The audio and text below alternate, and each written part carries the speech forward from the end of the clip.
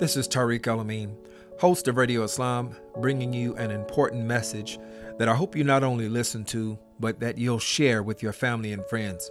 People, Sound Vision is doing all that it can to help amplify the voices of our Uyghur brothers and sisters as they struggle for freedom and independence.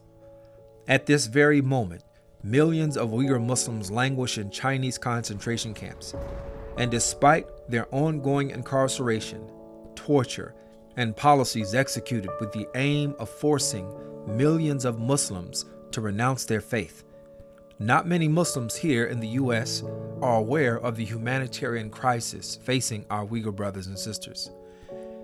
In case you didn't know, it's because of you, because of your support and involvement, that we were able to successfully lobby the U.S. government to increase their aid to our Rohingya brothers and sisters from $30 million to $400 million.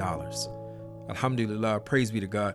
And because of you, we'll be able to raise the much needed funds that will ensure that the advocacy on behalf of the Uyghur is just as successful. We're asking you to do three things. Number one, go to soundvision.com/Chicago. When you're there, purchase a ticket to the Save Uyghur Benefit Dinner on April 13th at Lazette Banquets in Streamwood, Illinois. It's right outside of Chicago. And hear about the conditions firsthand from Miragle Tursan. She's the only Chinese concentration camp survivor who has reached the USA.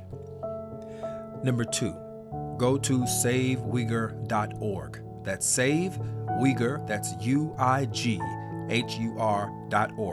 And click on the link at the top of the page to get information about the April 6th rally in Washington, D.C. Number three, share this message with your family and friends. Our success is depending on you. On behalf of the Sound Vision team, we thank you again for your continued support, and we look forward to seeing you on the 13th.